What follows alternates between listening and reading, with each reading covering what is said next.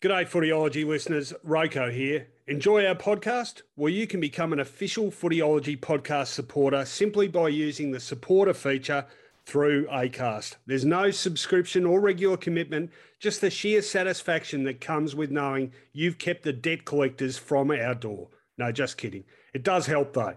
If you want to get started, you just need to follow the support this show link in the show description. Thanks again, and now let's get on with it.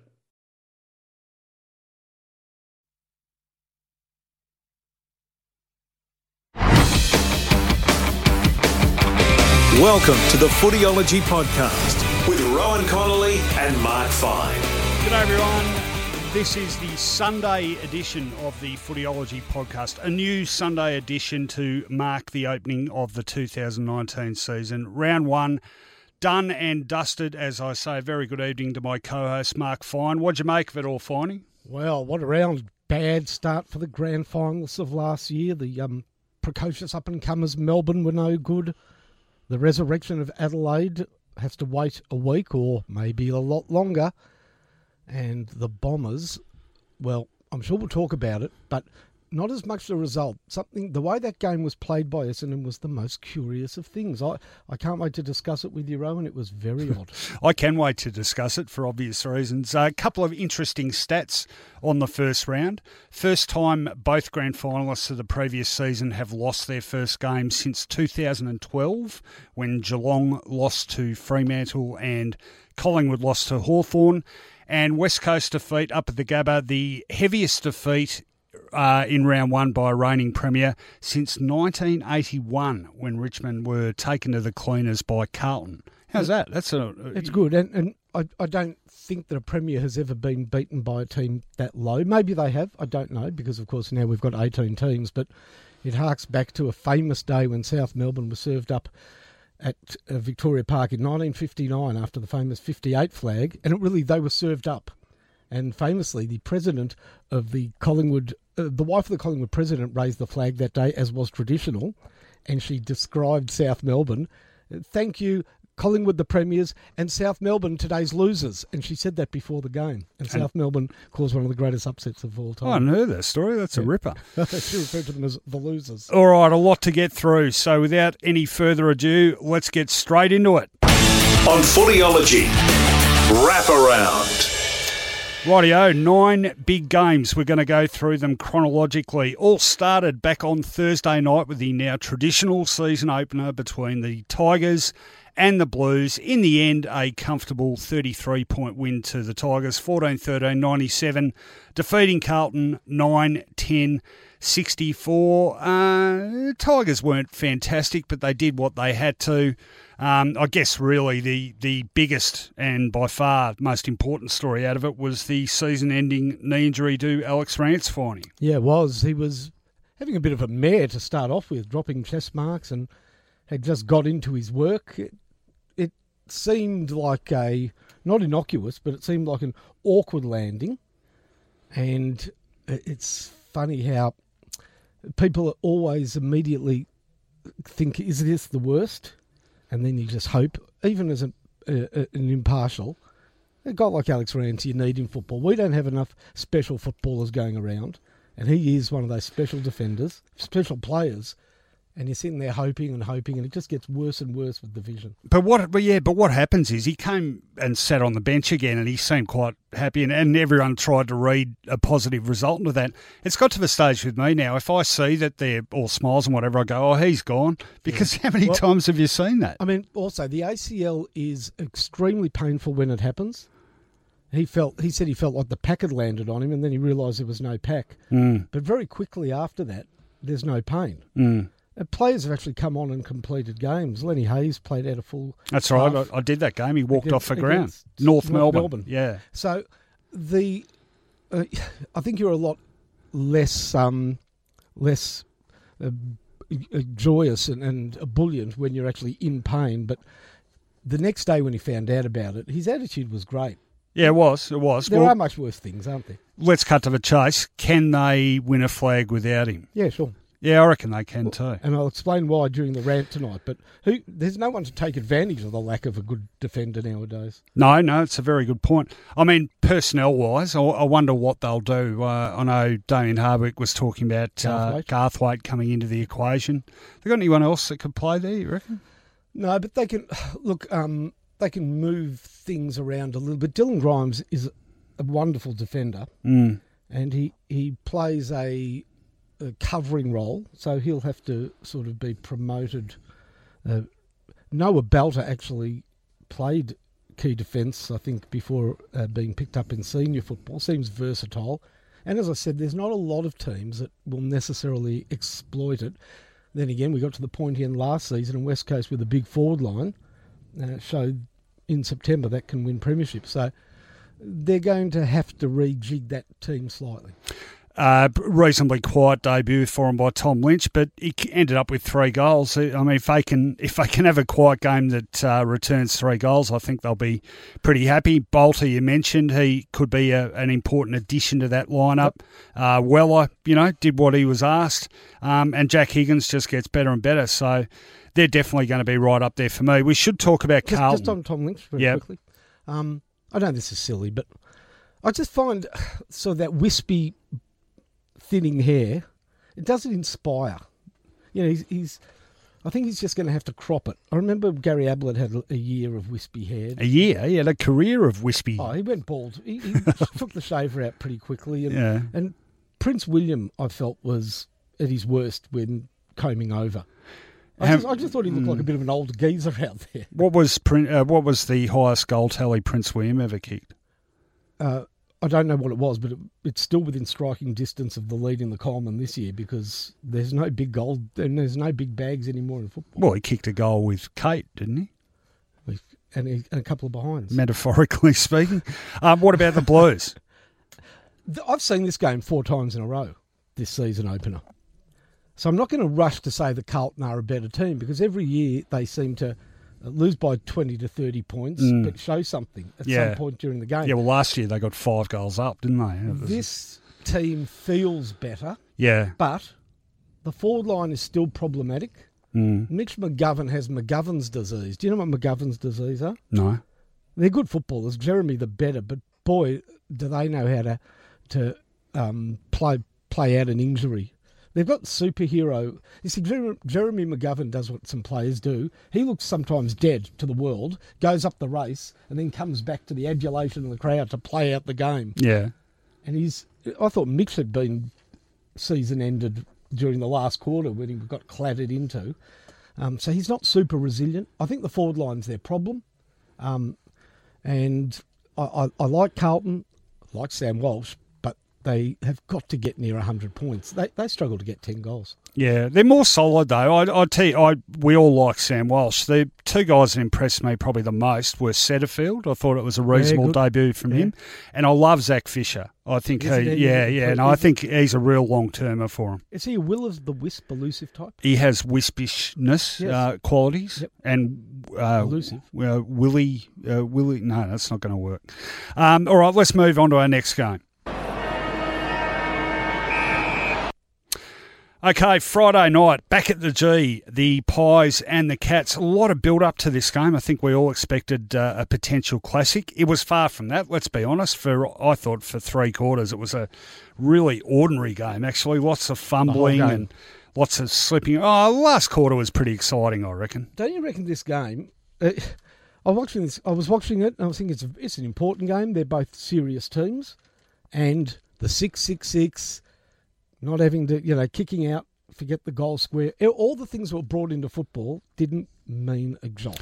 Well, I reckon... The game again turned into football as we know it. Yeah, well, I reckon you could say that about most of the games this weekend. The impact of those rule changes was pretty minimal, really. Credit where it's due to the Cats. I thought after Callum Brown kicked that snap in the last quarter, there's only 6 minutes left, and Pies were only a goal up, but it felt like they had the run of play. Were you at the game? No, I was located in front of my TV. I wasn't sure it was a goal. I thought it bent pretty late. Just got in, I reckon. Just got in. Yep. And that was after Blitzars had kicked out in the full, and it was sort of like a double deflating effect, I think. But I felt at that stage, that's the end of the Cats. But right from the next centre bounce, actually, there was one time the rules did have an impact. Clean centre break, Brandon Parfitt over the back and levels the scores. And then Tom Hawkins kicks his 500th goal, basically, to win the game for him. This was a game effort by Geelong. A lot of new players. Charlie the Constable. Yeah. Brian Myers. Yeah. You'd get $1 million. Sure, it's not Mine Gryers. You'd get $1 million if I told you there's a guy called Brian Myers and you spelled his name correctly before ever seeing it written down. Hey, speaking of names, very quickly, I'm getting ahead of myself here. But what about Freo? They've now got a Hogan and a Schultz. It's fantastic. My lifelong quest. Yeah, I'm saying they must recruit a clink. Now, they won't get LeBeau. They've got to find a clink. Anyway, get on with it. Sorry. How happy are you? I'm wrapped. So the Cats were with a lot of new, that back line of, it's a pretty, I know that Harry Taylor was down there. Look, they did well, Geelong, to win. Given that Mark Blitzavs was playing, it was a great win because he was culpable. Their first 3 goals, he cost them 4 goals. Their first 3 goals were 3 different ways that Blitzavs could muck up. Did you see Collingwood's first goal? It was one of the smaller players. He just bumped Blitzavs. It was embarrassing how he got in on the goal. Oh, Elliott. Yeah. It was embarrassing. Yeah. Then he gave away a free kick. Then he tapped it to a Collingwood player. But you've got, who else is in back line? Mark O'Connor? The Irish guy. Yeah, I'm saying that he's I was about there. to say Ryan O'Connor. He's there. There's some unknown types. It was a game win by the Cats. Well, very good. They scrap very well, I reckon. Their experience in the big games is obviously really handy. I'm sure, without having seen the figures, I'm sure they win a lot more close ones than they lose. But as you pointed out, not at the G last year. No, they were 2-8. I did feel also with this game that Collingwood can play a lot better than that, and Geelong can play better, but not as better as Collingwood did. Jeez, I'm struggling with my words tonight. But you know what I mean. Collingwood's forward line, again, Cox and Myercheck will work sometimes, but will not always work. Who is best on ground? I've got no doubt who best on ground was, and I looked in a lot of papers and that. I just think people are lazy. I think journos are lazy. I think there was such a good player in this game. No, will you tell me? Reece Stanley was... Oh, yeah. Magnificent. Yeah. Grundy's a great player. He beat him. But he did more than beat him. He got back when it was important. He got, he was very crucial in the last 5 minutes. I thought he played a great game, Reece Stanley. Well, good result for the Cats there. And back at the G on Saturday. Third MCG game and the third game of the round. Does pretty well under heavy duty work, doesn't it? The MCG surface. Better than Marvel. Oh boy! No! Don't preempt me. We've got to change the structure of the show because everything we want to say comes up later. We fire all our bullets early, and a fantastic win to Port Adelaide. 12 goals, 15, 87, 26-point victors over the Demons. 9-7. 61. This was as impressive as any team over the weekend, I thought, because Melbourne got the jump on them, and I thought, this is going to be fairly as you were. But Port, you can tell how much they've worked on their game over summer. They've really got that exciting running, attacking game going again, and that was probably the area they fell away most last year. And the kids are all right. Zach Butters, who we'll get to later. And, of course, imagine if they had a player called Cartman. Yes. Or Mrs. Chugs on You've just preempted another gag. Xavier Dersma. You've got to write down your material. Well, I'll tell you, don't say this, don't say that. Xavier Dersma, really impressive as well. Connor Rosie, impressive as well. And then the fourth debutant, who, of course, I've temporarily forgotten his name, but he's been on the list 2 years already and hasn't played. That's right. Don't worry about it. He's the bigger of the four of them. And plus 2 guys coming into the side who'd played elsewhere previously. So it's a lot of new blood to bring into the team, and they teamed brilliantly. And what about Justin Westhoff? Gee, he's an underrated player, I reckon.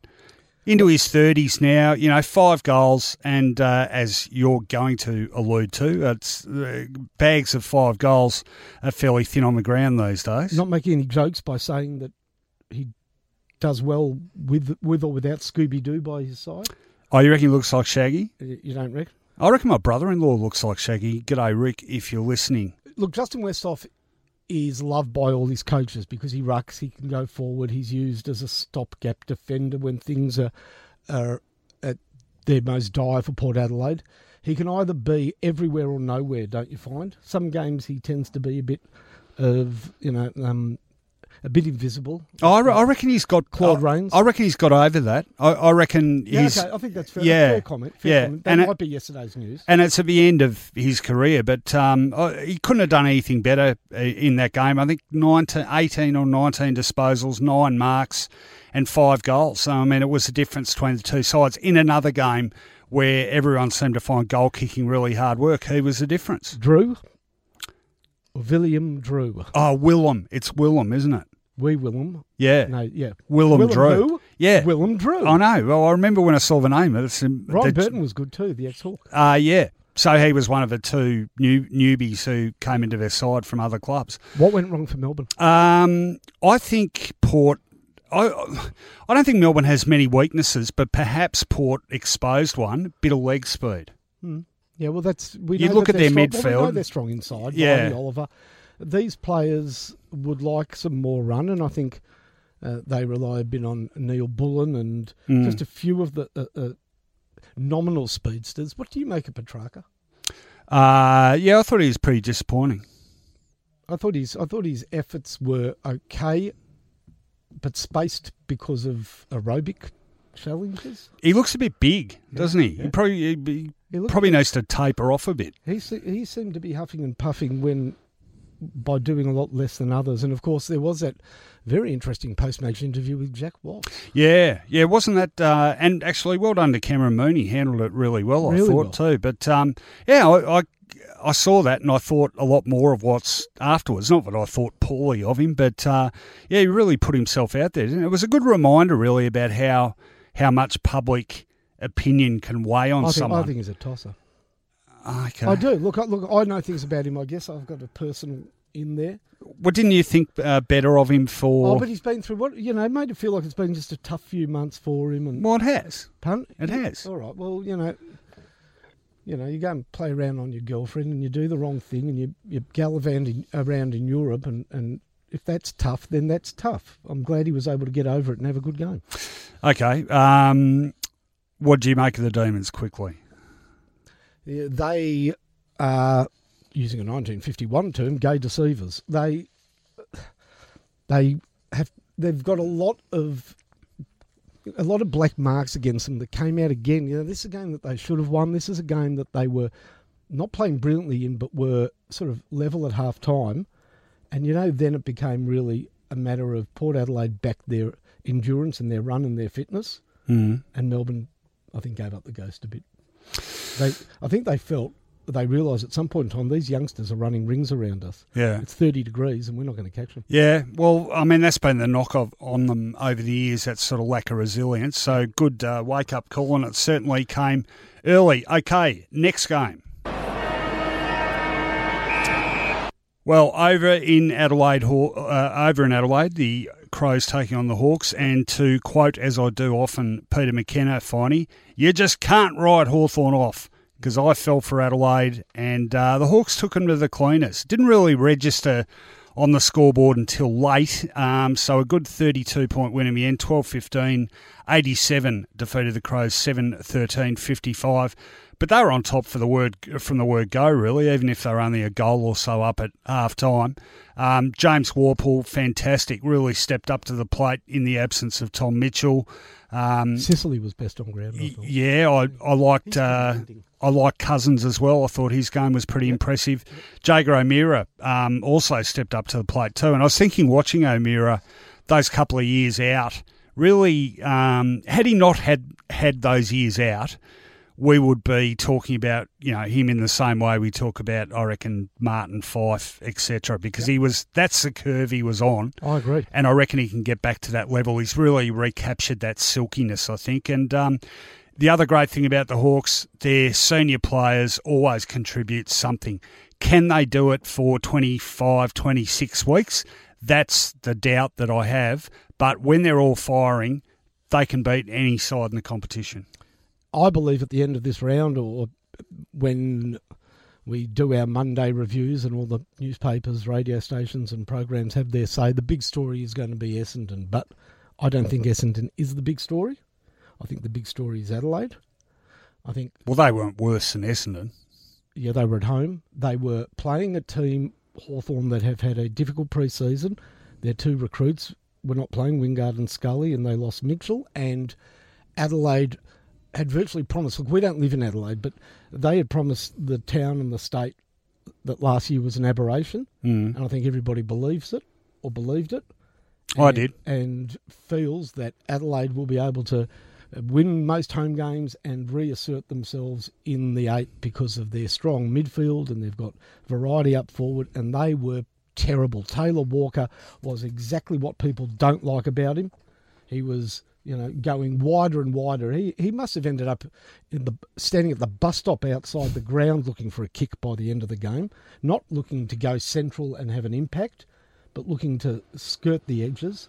This is a very bad start for the Adelaide Crows. The only mitigating circumstances or excuses they could give would be that they lost a couple of players during the game.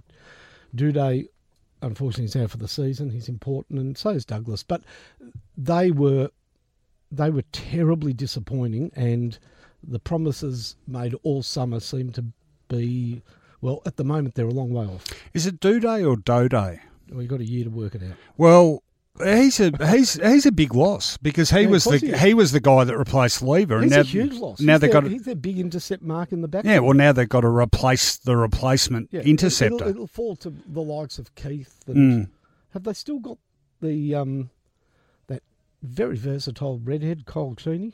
No, he was delisted at the end of last season, Kyle. You know what they'll do? They can redraft him in June or May. No. Port Adelaide should pick him up because then Kyle can be on the same side as Butters. Oh, my God. And they've got a Kenny as coach. Okay. I ask again, have they got a missed jokes on, Dick? Yeah, okay, and we laughed appropriately. Next game. All right, Finey. Now, I was at this game in my 3AW capacity. I heard a bit of you. Oh, how'd it come up? I tuned in. Yeah, how was it? Yeah, I've got to hand it to you. You were the first person in the media to make a comment about the worst tattoos I've ever seen. Oh, yeah. How bad are they? And we speak of Tom Liberatore. Is he pleased with them? I don't know. I didn't go. What prison was he in? It's like he was in, it's like, prison tats are bad tats because they're done under duress. Yeah. It's like he went to a prison for 7-year-olds. Yeah. This is what's going to happen every week. We're going to spend half our allotted time in each game just making jokes.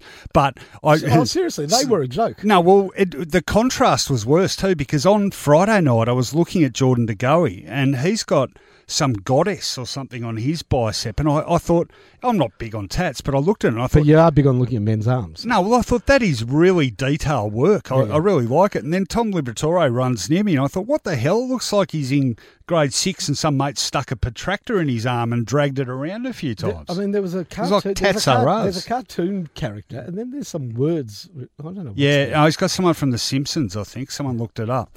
Anyway, the game. What about the game? Oh, I tipped this. You see, the problem with the Swans was, except I got it back to front, I thought the Buddy is key to everything that they do at the moment, and I was sort of right, and that he was underdone, so he wouldn't be able to play the game out. Well, I got it back to front. He couldn't start the game. Yes. By the end of the game, he was good. Gee, he was getting frustrated, and down the boundary too. He got dragged about, I reckon, 4 times in the first half alone, and he was getting really, really pissed off about it. You could see it. Yeah, look, Kennedy's a notoriously slow starter in a season. I just didn't think he had an impact. I was about to have a go at Parker, but he played really well in the last quarter. So the Bulldogs, they were pretty daring for most of the game. Yeah. Aaron Norton's a beauty, isn't he? Yeah. That was one of the best. That was a clash that we want.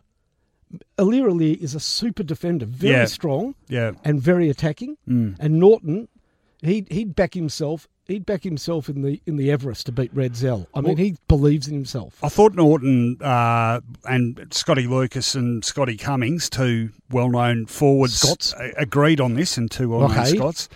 Norton looked like a natural forward. He's just his timing in terms of both running to position and then the leap. He had his timing spot on, which a lot of players that make that transition don't do. So did you hear what he said after the game? Yeah, I interviewed him. Oh, I heard the other interview. Oh, okay. Well, what did he say in the other interview? That he'd never played forward before. Oh, no. And he'd never, all pre-season, he'd been preparing as a backman. Yeah. And he just got told the morning of the JLT game against St Kilda, you're going forward. Yeah. And maybe it's better not to think about these things because his instincts were great. Well, he's got a nice kick too. An old head on young shoulders. I mean, he came fourth in their best and fairest last year. Yeah, and I like him a lot. So I thought Bailey Smith did some good things, He did. In tight. Speaking of, no, we're not speaking. How bad's that mullet? I think it's funny. He's an East Malvern boy too, Bailey Smith. Could be that's why I the first mullet in East Malvern. So it's humorous. Yeah.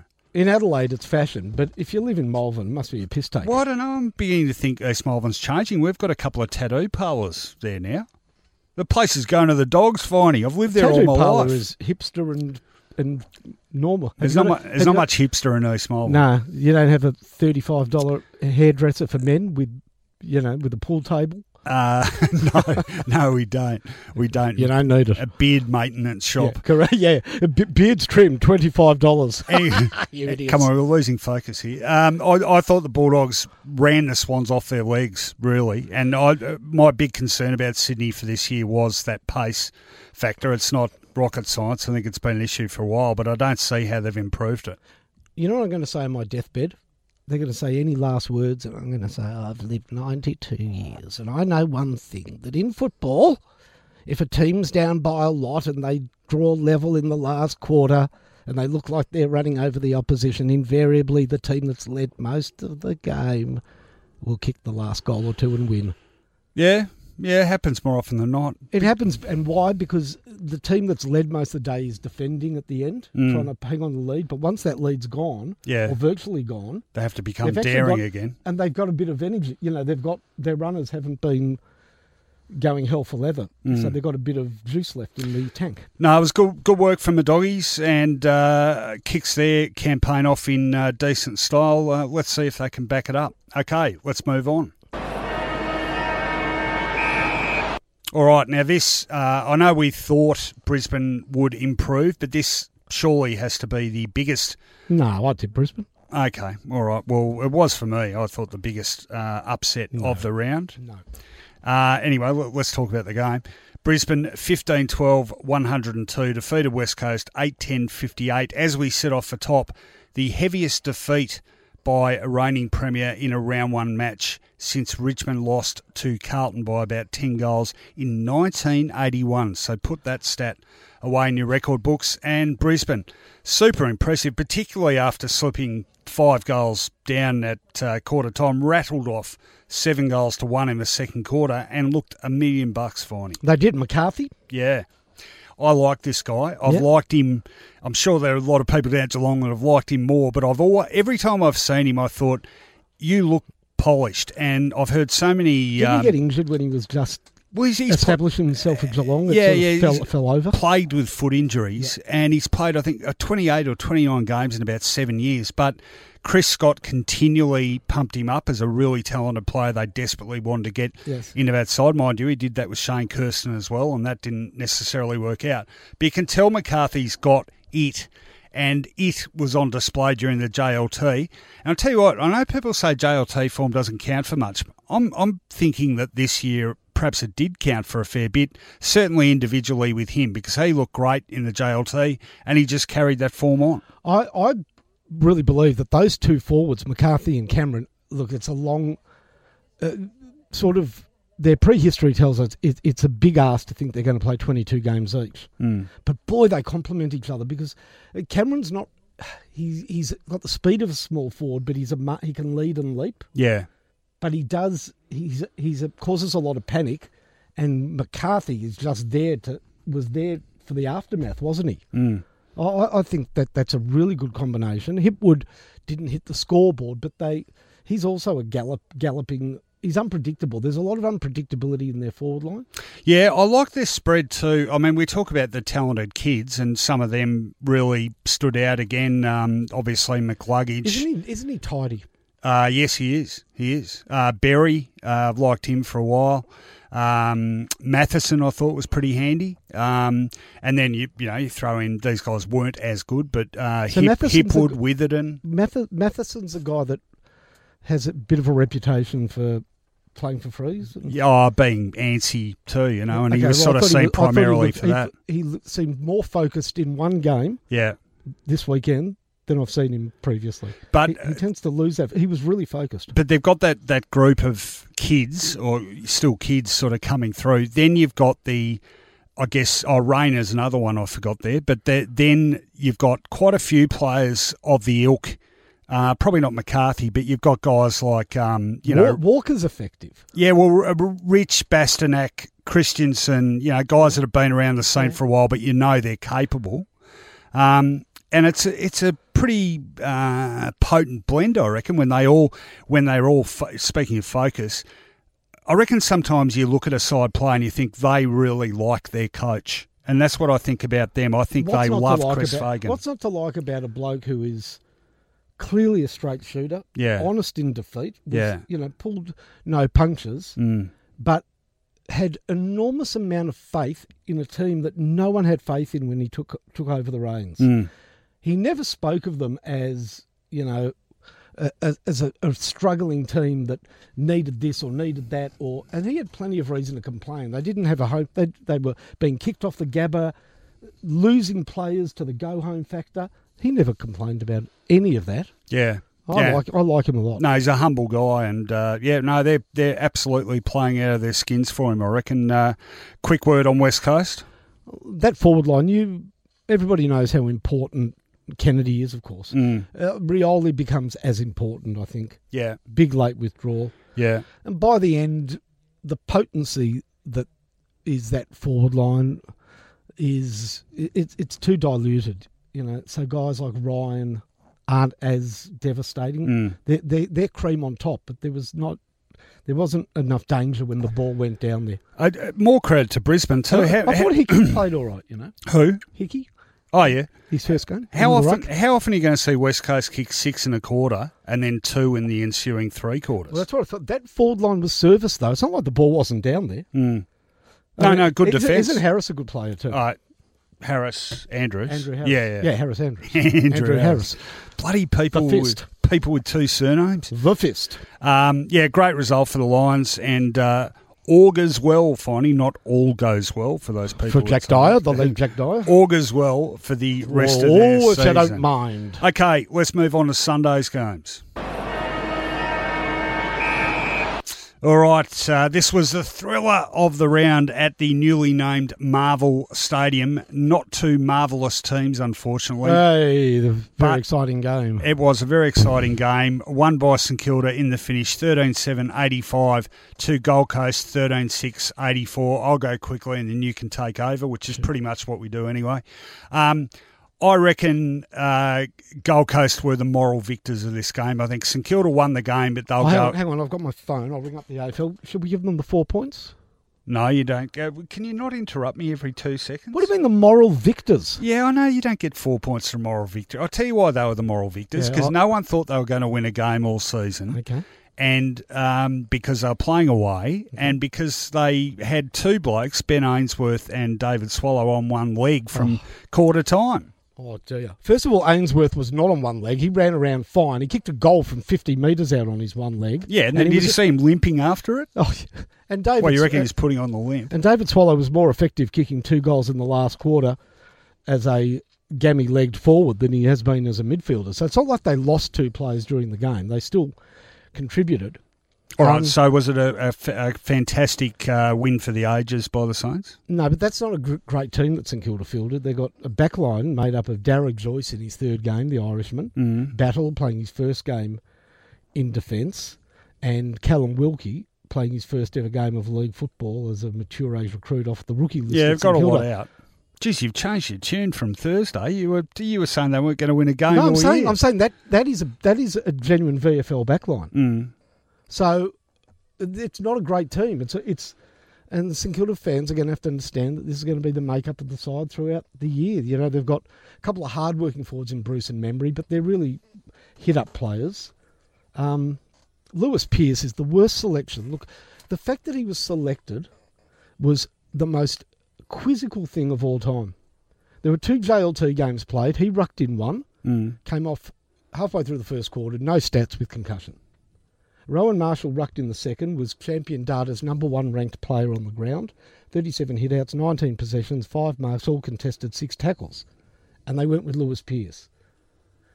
It was as though for 80% of the game, the St Kilda was had an extra player in the square and Gold Coast had a free kick. That's how dominant Jared Witts was in his ruck demolition of Lewis Pearce. Okay, were we watching the bottom 2 sides on the ladder?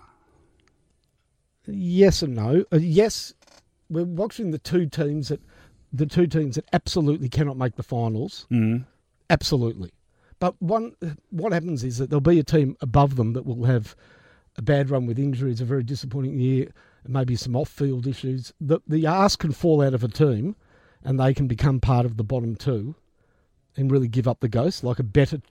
These are the 2 worst teams, is what I'm saying. Yeah. Are they definitely going to finish last 2? I don't know. Okay, do you think Gold Coast will win a game? Oh, yeah, definitely.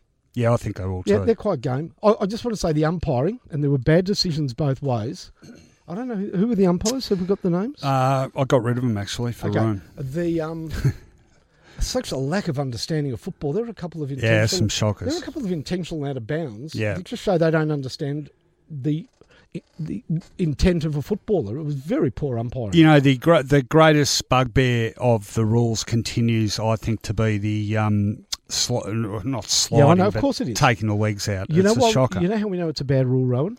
Well, because it goes against the fundamental instincts of the game. Correct. So first of all, when you see it, as a watcher, you immediately think the player that's given the free away should get the free because he's been clattered into. Yeah. But every year since it's been implemented, or the year after, so it's being implemented exactly the same this year as last year, but because we've had a break for a few months, when we come back and watch the game after a break, we go, this is a terrible rule. Yeah, yeah. It's the only rule I've ever... Then we forget about it.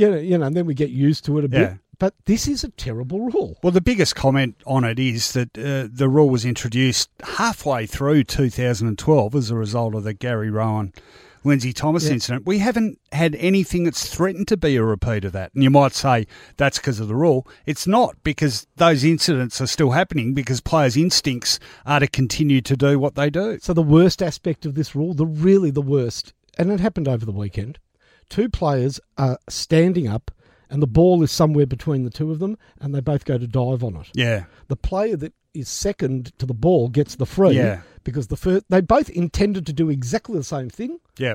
The guy that gets there first bowls over the second guy who's slower, and the second guy gets a free. It's wrong. It's wrong. It's wrong. It's wrong. And I'll tell you what was wrong this game. No, I'm just kidding. Wrong if you're an Essendon supporter. I cannot remember. I tell you what, I've seen a few round 1 shellackings over the years. Geez, I can remember North in 1984 getting belted by... 150 points. Nah, it was 120-something by Carlton. Yeah. Warren Ralph kicked 8. I can remember your boys losing 3 games by 100 points in a row. But given the expectations over Essendon, this was as bad a first-up performance from a side that had a bit of... people were fancying him a bit that I can remember. They were appalling. And GWS, they were terrific. 16-16, 112, defeated Essendon 5-10-40 by a massive 72 points. And 16-16, geez, it could have been over 100. And the writing was on the wall within 5 minutes into this game. Look, people expect me to go Troppo and Essendon, so I'm going to talk about GWS. You talk about Essendon. Okay. I thought they might strike. Well, maybe they still will, but I thought they lost some really good players over summer in Shield, Lobb, and Scully. And yes, I know Scully didn't play last year, but he's a very valuable player for them. They had Ward out. Setterfield. They had Setterfield, another one. They had Ward out. They had Kelly out. They just dominated the midfield, absolutely dominated. Stephen Caniglio, if he isn't one of the best half-dozen midfielders in the competition, I will eat my hat. He's an absolute gun. Jeremy Cameron, great game from him up forward. Lockie Keefe, looked like he was done for the season, and then he bobs up and kicks 3 goals. Fantastic effort from him. Himmelberg, dangerous up forward. Essendon had nothing, and their midfield got smashed, but up forward they were even worse. Absolutely zero structure, which was interesting because no Joe Danaher, but then they actually looked a lot better in the forward line in the second half of last year when Danaher was missing as well. Just their skills. I've never seen Essendon side that fumbly. They kept missing their targets, and they looked flat. They just looked absolutely flat as attack, and you don't want to overreact to round one, but combined with their 2 JLT games, both of which were poor, there are some really disturbing signs about a side a lot of people thought were capable of being top 4. I'm glad you're not doing Essendon. Yeah, no, I couldn't help myself.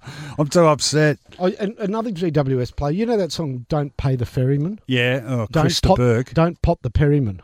Oh, yes. He was good. He's a good puncher of the ball. Didn't he get injured at the end? Maybe. Yeah. So, all right, during Hot and Not, I'll explain why I really am warming to GWS. Yep.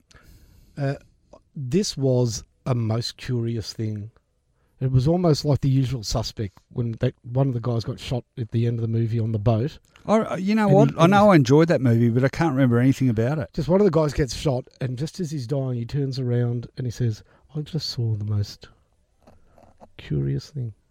Then he dies. And this was a most curious game because, look, at half-time, Essendon were 2 goals. And they just were not moving the ball with any fizz, any daring. No. Now, this is the team last year when the style of the game came under deep analysis, and we had rule changes and dinners at Gill's place. Essendon was the team that we wanted everybody else to play like. Essendon's brand is exciting, maybe sometimes at to their own detriment, forward running, take on the corridor football. So at half time, when you're down by 5 goals and you're a team with that in your DNA, I'm sort of looking forward to the second half to see Essendon have a shy at the stumps and have a crack. And for the first 10 minutes of that third quarter, Essendon had plenty of the ball, and it was like they had gone back into a shell of lack of confidence that was completely another team. What happened to them taking the game on? Well, you said they were the team everyone wanted to play like. That was after round 8 last year. In the first 8 rounds, they were this team. And I'm saying, but they became a different team. Yeah, didn't they? but it was all founded, that big improvement last year was all founded on defensive pressure and being able to win the contest and win the stoppages. There was a really interesting disparity in this game. Essendon, they might not have in the finish, but at one stage Essendon were dominating the clearances. They were up by 9 actually at half time. They were up by 9 in the clearances, and GWS had 20 more contested possessions. So what does that tell you? What does that tell you? It's a really interesting statistical anomaly. Down and dirty. Well, yeah, basically. Was Merritt getting into it? Was Zaharakis getting into it? Was Dylan Shield getting his hair mussed? Honestly. Were they at the bottom of packs? No. Well, that's where it fell apart. Yeah. No, it's some really disturbing signs there, I think, and got a lot of soul-searching to do before they take on the Saints. You know, there was a bit of a pot on Dylan Shield by some people in the game. Kicking. And also hardball. Oh, yeah. He didn't do anything to dispel to knock the knockers off their knocking perch. No, but I don't think that's necessarily his role. I mean, Devon Smith disappointing today. I thought Devon Smith was one of your better players. No, I don't think they had any. I really. Your man, Kyle Langford. Yeah, kicked a couple, but McGrath was. Okay. Oh, desperately disappointing day for the Dons. That's enough. I can't take any more. Let's go to the final game of the round. Rightio, last game to conclude round 1 at Optus Stadium, and the second shellacking of Sunday afternoon. Fremantle 21-15, 141. Who said they can't score? Smashing North Melbourne 9-5-59 by 82 points. 5 goals to Cam McCarthy, 3 goals to Walters, 2 goals to Rory Lobb, making his debut for the Dockers, and 2 goals to Tucker. Who else were the stars there? Nat Fyfe, 32 possessions, just controlled it. Brad Hill, 28. Langdon, pretty impressive performance by Langdon, 25. For the Roos, Brown, 2 goals. McMillan had 37 touches. Pollock was okay with 27, Higgins 26, but they didn't fire a shot. But really, this is more about Freo than North. They just played a really exciting, attacking brand of football, and that's not something you generally associate with a side coached by Ross Lyon. Yeah, I think that's old news as well. Look, he rejigged that team a couple of years ago with a lot of young players. Still didn't score. Well, but they were playing a brand of football that was aimed at scoring. They just didn't have the... They just couldn't score. Yeah, they didn't have the personnel to bring it off, but they weren't kicking the ball backwards or not taking the game on. Hamling was fantastic today. He was. He's been a quietly very good recruit for them. Mm. This is a side that had a tough week. You know, Hogan was supposed to be their key forward. McCarthy didn't even play in the JLT series. Mm. He might not have even played if Cox was available. So he was a fair way down the pecking order, took his opportunity. Lee Spur, actually, on your radio station, made his debut as a special comments man and stated the bleeding obvious late in the second quarter. Which was? He said, this is after McCarthy had kicked his 4th goal. He had 10 possessions, 3 marks, and was dominating. And he goes, you know what? On what he's shown so far, they can't drop him. You're right, Lee. They can't. He was a ripping focus for them. Walters is always dangerous. I don't think they would bring him back in that team anymore, really. Oh, really? Well, why? You know, they've got... I don't know. Anyhow, they don't need to bring him back. Let's just say that. Lockie Neal... It's interesting. 2 teams that had the highest possession winners in football didn't play with them on the weekend, Fremantle and Hawthorn. Mm. And they didn't miss a beat, did they? No, true. So, for Fremantle... I think they're going to have a lot of fun at Optus Stadium this year and maybe take some scalps away, but definitely at home, dangerous. Yeah, well, that's the key for me. Jury's out for me until they win a few on the road. Yeah, and I said on Thursday, we'll not put North a line through North, but they just play their football, best in Hobart, best at Marvel. And I reckon the further they travel, the more iffy they are. I don't know. I seem to recall them having some decent... They had a great win in Sydney last year against the Swans, and a few teams beat them at the SCG. To me, that's more that style of, Hobart, yeah, I guess Sydney. so. I just anyhow, North Melbourne, Ben Brown's a bit of a worry in a period of fading key forwards. I don't know, does he get the ball enough? Well, he might really miss having Jared Waite alongside him. Excellent observation. He will because Waite was an ever-present aerial danger, which let Brown into many one-on-one, and they're going to miss Majak Dor too. He finished the year brilliantly last year. Yeah, I really hope he comes back. I mean, the signs are good physically, and he seems to be in a reasonable place. But you're right, they absolutely need him. Okay, there is our wrap of round 1 done and dusted. Let's talk the highs and lows of the opening round. On Footyology, hot or not? All right, I'm going to kick us off. And we talked about Port's kids, and I tell you what, I love this guy. I really was impressed with him in JLT and even more impressed yesterday. He's got a bit of spunk about him, but he's certainly got electrifying pace. I think his skills are good, likes a goal. And I speak, of course, of Zach Butters, who was pretty highly rated. I think he was a pretty early draft pick, wasn't he? He might have been their second draft pick after Connor Rosie. And I can see why. They needed pace and they needed a bit of dash and excitement. He will provide that. He's not backward in coming forward either. He locked horns with one of the more experienced Melbourne players. I just can't remember who it was off the top of my head, but I noted that and thought, I like this kid's attitude. Real excitement machine, and you're going to be hearing a lot about him. He's going to become a cult figure, I think. In fact, he might have already become a cult figure, Finey, because it's not often you get a player making their AFL debut, and he's already had a song written about him. Who's the boy that can laugh at a storm cloud, turn a frown into a smile for free? Who's the kid with a heart full of magic? Everyone knows it's Butters. That's me. See what I did there? Go to your room, Butters. Yes. And, of course, for those were saying what the hell's going on, that is Butters Stotch off South Park, of course. He's the whipping boy among the kids, although he's become less of a whipping boy in recent seasons, and he's the slightly, what's the word? Gormless sort of kid from wide-eyed, trusting, but he's learning. And he gets advantage taken of him all the time. But by a cart man. Yes, and co. Anyway, I've got a bit of time for Butter. So there you go, theme song, and they've got a Kenny too. He won't be killing Kenny because I think Coach Ken Hinkley would be very happy with him. Okay, over to you. You've got a type, don't you? What do you mean? Well, Zach Fisher and Butters actually look a bit the same, sort of Davy Jones, page boy type. They look quite similar. Maybe I just like the name Zach. Zach De La Rocca, frontman for Rage Against the Machine. Zach. How much was a Zach? 10 shillings? I don't know. Okay. That's up your alley. Go. Okay, go on. Okay, I'll start. I'll tell you who is hot. That's me. Gee, it's warmed. It's been warm this weekend. Yeah. I'm sweating like a cabbage in a plastic bag. I thought you always did that. Do I? Yeah. Am I sweaty? No. Do cabbages sweat? In plastic bags, they do on hot days. Why would you put one in a plastic bag? Good question. I'm going to start with a hot, and it's Reece Stanley. Look, he has been a patchy footballer through his time at St Kilda and Geelong. A good showing, and then an injury, a lesser showing.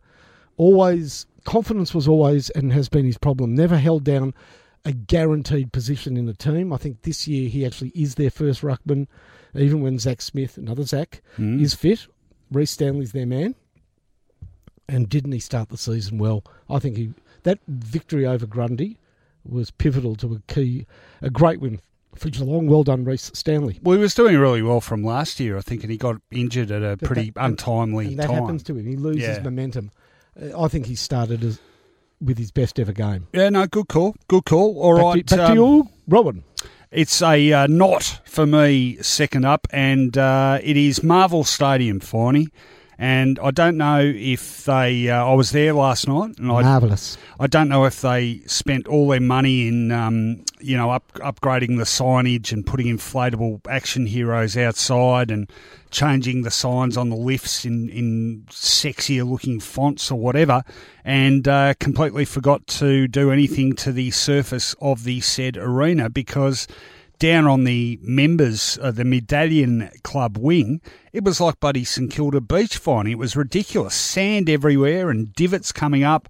Matt Suckling rolled his ankle early on in that game on Saturday night, and I bumped into Matt in the room. Lovely bloke, Matt Suckling too. Bumped into him in the rooms afterwards, and I said, what happened? He said, the ground just gave way, and he rolled his ankle as a result. He was able to go on and finish up the game.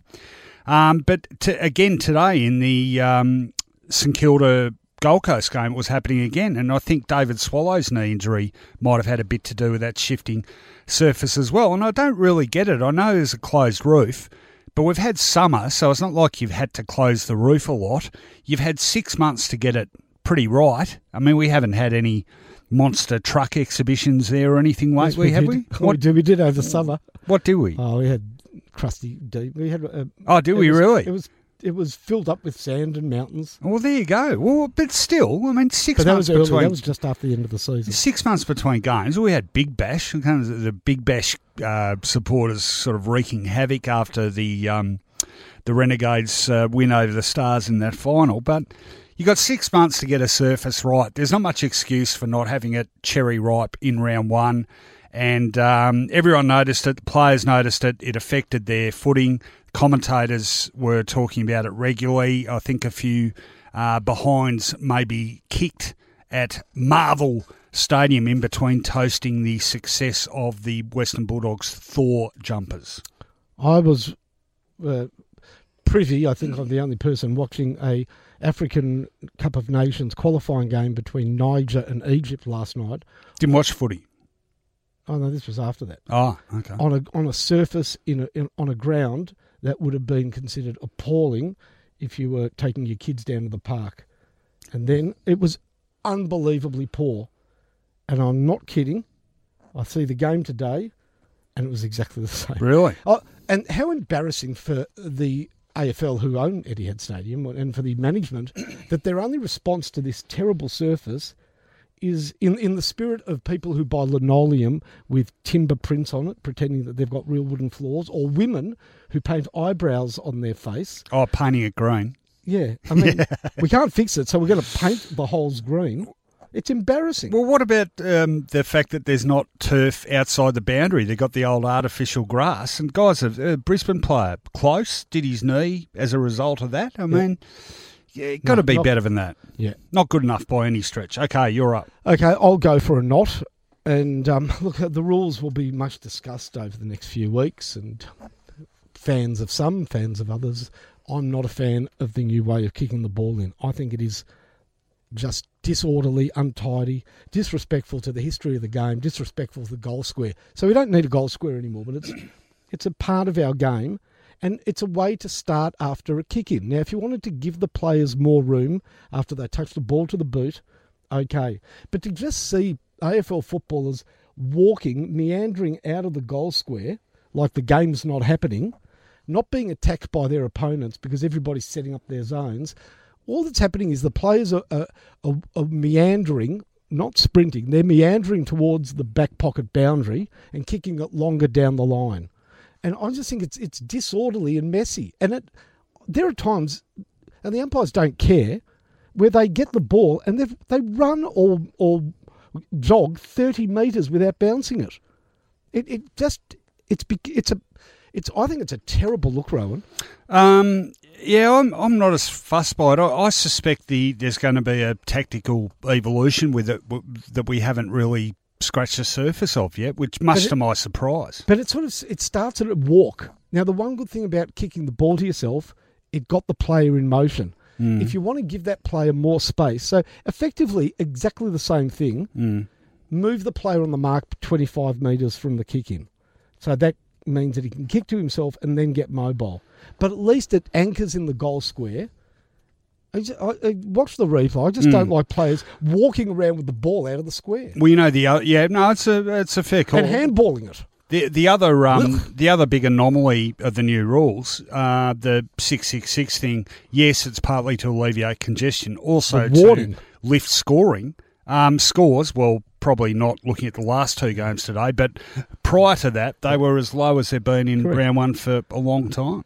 Something really interesting happened with the rules on Friday night. What was that? On Friday night, Collingwood Geelong. So 4 minutes to go, game's absolutely in the balance, and Matthew Richardson on the TV commentary asks a good question. He goes, does Chris Scott now put players behind the ball? The problem was it was at a throw-in, and I'm thinking to myself, well, hang on, Richo, if he wants to put players behind the ball, how does he do it? It was a really interesting... Oh, do you think Richo didn't know the rules? Yeah, but he was saying, should he put them behind the ball or not? But that's not an option available to the coach anymore. You know what we've done? It is at a throw-in. Pardon? It is at a throw-in. You can't send runners on to tell people to go behind the ball. You've got to wait till the goal. Yeah, well, that's a good thing. I'm saying, but it's interesting. The coach doesn't have that power as much as he did anymore. No, which is great. You know what's been brought back into football? Like really brought back into football? Something we thought we'd never see. I'm telling you, the captain coach exists again. There has to be players out there that make executive decisions, coaching decisions. Weren't there always? Not at St Kilda. Yeah, well, I reckon Luke Hodge did a fair bit of that. Hawthorn was famous for it. it. Actually, there's a good, interesting quote from Chris Scott too. He said that it left them naked and impotent. And I started thinking of all the great coaches down the years being naked and impotent. Oh, no, not the Gold Coast coach. No. I had to look at him today. Now, there's nothing wrong with this. It's his body shape. No, he's put on a bit of condition. I cannot think of a coach in any sport. I watch a lot of soccer. I now watch NFL. I even watch the NBA. I don't think I've seen a coach that big. Well, I'm not in a position to criticise, so I'm not. He's much bigger than you. Oh, no, he's not. Yes, he is. Well, let's find out. Stewie, I know you're a big, keen listener of Footyology. Send me a text, Stewie, and tell me what you're weighing in at, and I'll tell you what I'm weighing in at. Neither of them are impressive. It really looks like he's due. Very good. All right, last one. I'm going with the hot again. Well, we talked about how Tom Mitchell's injury for the Hawks could be absolutely catastrophic, and it may still prove to be the case, but There was no doubt that in his absence, not just one, but several guys were going to have to step up. And we saw Jaeger O'Meara. We expect it from him. But I love the poise and the effort and pretty much everything about James Worpel. He's only played a dozen games now. He only came into their side sort of halfway through last year. He was definitely going to be one of the guys that had to step up, which is a comment on how good he was in that half a year anyway. But he was fantastic against the Crows. I thought he was clearly best man on the ground, ended up with high 20s disposals, kicked a couple of important goals. And he's got that, again, another old head on young shoulders, I reckon. He's just got a presence about him. He's pretty explosive. Yeah. That's what he's, who does he remind you of? There's a few of those sort of... You know who I thought of? It was totally off the top of my head. Merv Nagel. Yeah, yeah, maybe. I mean, that's the sort of player he is. Maybe Merv was a bit more balanced, a bit smooth, a bit better laterally. Yeah, but he had that bustling sort of quality about him. Yeah, I mean, I just really like the way he plays, and he reminds me a bit of like a Zorko, like even a Barwick. Do you remember Dougie Barwick? Yeah. But he really does. He's strong, and he hits the afterburners when he gets it. He's a good player. All right, finishes off. Okay, I just love GWS's makeup now. Now, this is counterintuitive because people would think if you've got a squad with over 20 players who are top 10 draft selections, that's ideal. But it's not. You need a team on the field made up of talented top teners, but you need guys at their second club. Journeymen. Guys who know other systems, who can bring in other intelligences. Guys resurrected who you never thought would play again, like Lockie Keefe, because their appreciation of what they get rubs off on players for whom it comes easy. And then the penny drops with those players like a Canelio, a Kelly, etc., that the football journey isn't easy for everyone. That's actually a really good point because we always talk about lists in terms of the purely physical qualities, but there's a more holistic approach you have to take towards list building, isn't it, that takes in different types? You have to. First of all, players from other clubs bring other philosophies and experiences, and you then have a larger menu to choose from. And remember, these are kids the GWS drafted that never played any other senior football anywhere. They only knew one way, but now they're learning other ways. And you have to play with players who've had to overcome injuries and public humiliation like Keefe, etc., to appreciate how short a time you have in the game and how you cherish it and make the most of it. And now they have that mix, and now they are a real team. Yep, no, well said. GWS certainly hot. We are hot, literally, and it's going to get a lot hotter now. On Footyology, the Rant Off. All right, Finey, been looking forward to this all summer. Who's going to go first tonight? I'll go first. I just made an executive decision. Go. We're going to try and keep them short and sweet and punchy and all that stuff, but... this is our first sort of audio ones, really. Yeah. Yep. Yeah, who's it going to test more, you think, you or I? No, I think we've both got our styles. We could do them underwater. Okay, well, you count me in. 3, 2, I'm looking forward to the 2019 Rocco Rant. Rocco? I'll do it again. The Rocco Rant. I'm pissed off with footy tipping, Finey. 1 round gone and I'm shot to ribbons already. 3! Bloody 3! I got 3. And you know what that means? It means I like saying 3. But it means I'm going to have to go for some roughies over the next couple of weeks. Of course, I'll go for the wrong ones and slip even further behind. All the while, that tipping comp I'm in will have a runaway leader. And we all know who it'll be. Yep, that guy in IT who arrived in the country only a couple of years ago, hasn't got a team, hasn't got a clue, and he put all his tips in for the season in February before heading back home for 6 months. It's not fair. This footy season goes for 6 months, and one of the biggest pleasures is agonising over who you're going to pick to win every week. And for me, it's already gone. It's kaput. It's done and dusted. Remember the good old days of tipping, Finey? You only had 6 games to worry about, and at least 4 of them you could pick 3 weeks out from when they were played. You were disappointed if you didn't pick the card every week. I don't reckon I've picked the card since before Gold Coast and GWS came into the competition, and that's true. There's only one solution, Finey. I'm calling for a revamp on AFL tipping conditions. Here's how it's going to work. You don't get to even enter a tipping competition anymore unless you can rattle off every premiership winner and who they beat in the grand final for at least the last 30 years. You can't tip if you haven't had the roof of your mouth burned by the hot jam oozing out of a donut from a shitty little caravan outside an AFL venue. And you can't be in it if you can't sing at least one verse of the Richmond theme song beyond the yellow and black bit everyone yells out at the top of their voices. They're the sorts of credentials you need to enter my tipping comp.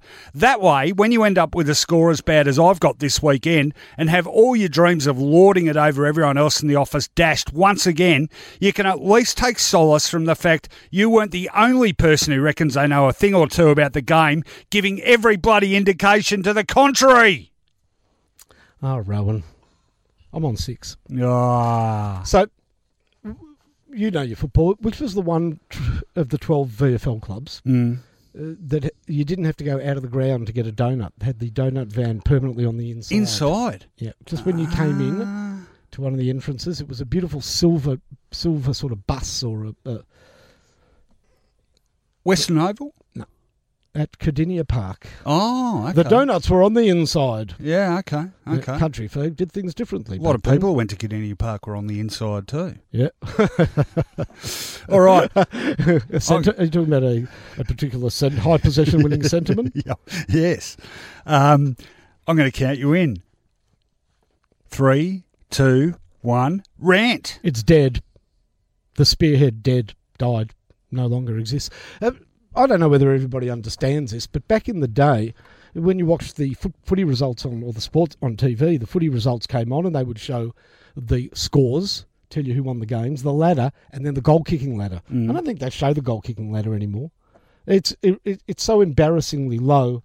It takes us back to the early days when, you know, the likes of Moriarty and Rankin were topping the goal-kicking in the VFL with a masterly seasons tally of 14. Those were the bad old days, and we are rapidly returning to them. We've got a couple of McCarthys, I think, at the top of the table at the moment. You could have got pretty good odds for that, I would have thought. Who are the big spearheads in the modern game? I mean, you kick the ball down to the Collingwood forward line, for example. It used to be McKenna. I mean, BT was up there. They had some great players, didn't they? Kick 100 goals. They had Rocker. Now you kick the ball up there, there's a basketballer and a defender from Port Melbourne called Mahachek. I mean, there's just nobody to kick the ball to anymore. Buddy's playing on the wing, so he doesn't really count anymore. Essendon's forward line, well, again, I remember growing up watching the bespectacled Jeff Blethen get on his horse or get attacked by a horse after he kicked his 100th goal at Windy Hill. The horse knocked his glasses off. No danger of anybody getting the glasses knocked off at Windy Hill this year. I reckon their leading goal kicker will be rushed with 14 behinds. There's just nobody to get excited about. Where are the big goal kickers? Tom Hawkins kicked his 500th on the weekend. He's expecting to kick his 510th on the opening round of next year. Sadly, what was once the highlight of many football followers' weekend, going from one end of ground to the other to follow your favourite goal kicker, no longer is part of the game. The bag no longer exists. Well, you can't say you kicked a bag of 3. Is it a purse of 3? Maybe it's a pocketful or a pillbox. That's it. What a great game by Langford of Essendon. He kicked a pillbox, 2 goals this afternoon. Varley the spearhead. Yes, well, it's an early call after one round, but just who are they? Where are they going to come from? Who are they? Yeah, no, that's a fair point. If you're going to follow Ben Brown from one end to the other, or Jack Rewalt, they're the top goal kickers. I could take you back to the early rounds of 1978 when Wayne Primmer of Essendon fame kicked 3 bags of 7 in the first 5 games. I think he might have been on top of the goal kicking. Remember the couple of electric starts Teesdale had. Yes, as a full forward. 70-70. I think he kicked 9 and 8. 9 and 10. Yeah, one of those bags was against my team. It was electric. Yeah. What, John Georgiades? He kicked 7 on debut. I think he kicked 9, didn't he? Or 8 and 7? Do you know what he did in his second game? He kicked Trevor Barker in the head at Waverley. In his second game? Well, he kicked a bag in his second too, didn't he? Yeah, he might have. But they were it was exciting, wasn't it? It was. I miss those days. Yeah. Again, the ball goes up into the forward line. And remember, it used to be Kappa, Dunstall, Lockett. Do you know what it is now? Everybody pick up, it's systems. Yeah. Ball into the forward line. Don't take a mark. Yeah. Bring it to the base of the pack. Yes. It's a pity. It's a pity. Here's two old men getting on their high horse again. That's enough for this week, Horse I think. Longmire. Very good. Very good. A man called Horse. Thanks for your company. Hope you enjoyed it. Hope your team won. I know Finey's did, mine didn't. Hopefully that'll be rectified in round 2. One of them has to. That's right. Well, maybe they'll have a draw. All right. We'll be back on Thursday. So if you're just getting into listening to us, the drill is we do a preview podcast on Thursdays and a review podcast on Sunday evenings or after the final game of the said round. Tell all your friends about it. Don't forget to visit footyology.com.au for all the latest news and views on the game. And just want to say, a bit of a tough week this week because much loved family pet at the Fine family, 14 and a half years old Sally, will pass away in a couple of days. Oh, no. We're saying our goodbyes, giving her treats. Sorry to hear that. Oh, it's all right. She's a Collingwood supporter. Oh, no, I'm not sorry to hear that. No, it's you know what? She's had a great life, and I love pets. I've been telling my kids all day, it's a kindness to do it. It is a kindness to do it with the family around and say goodbye. She can't walk. It's over. So, a bit of a sad week. Footy will bring the smiles back to our faces. All the best, Sally, and to the young, fine children. They're not coping well. No, I don't blame them at all. And I've been quite serious. Always upbeat to finish the program. Yeah, you did really well with there. The dead puppy story. Yeah, no, it's great. It's great. All right, thanks for listening, everyone. We'll see you next week. And let's go out with a little bit of music.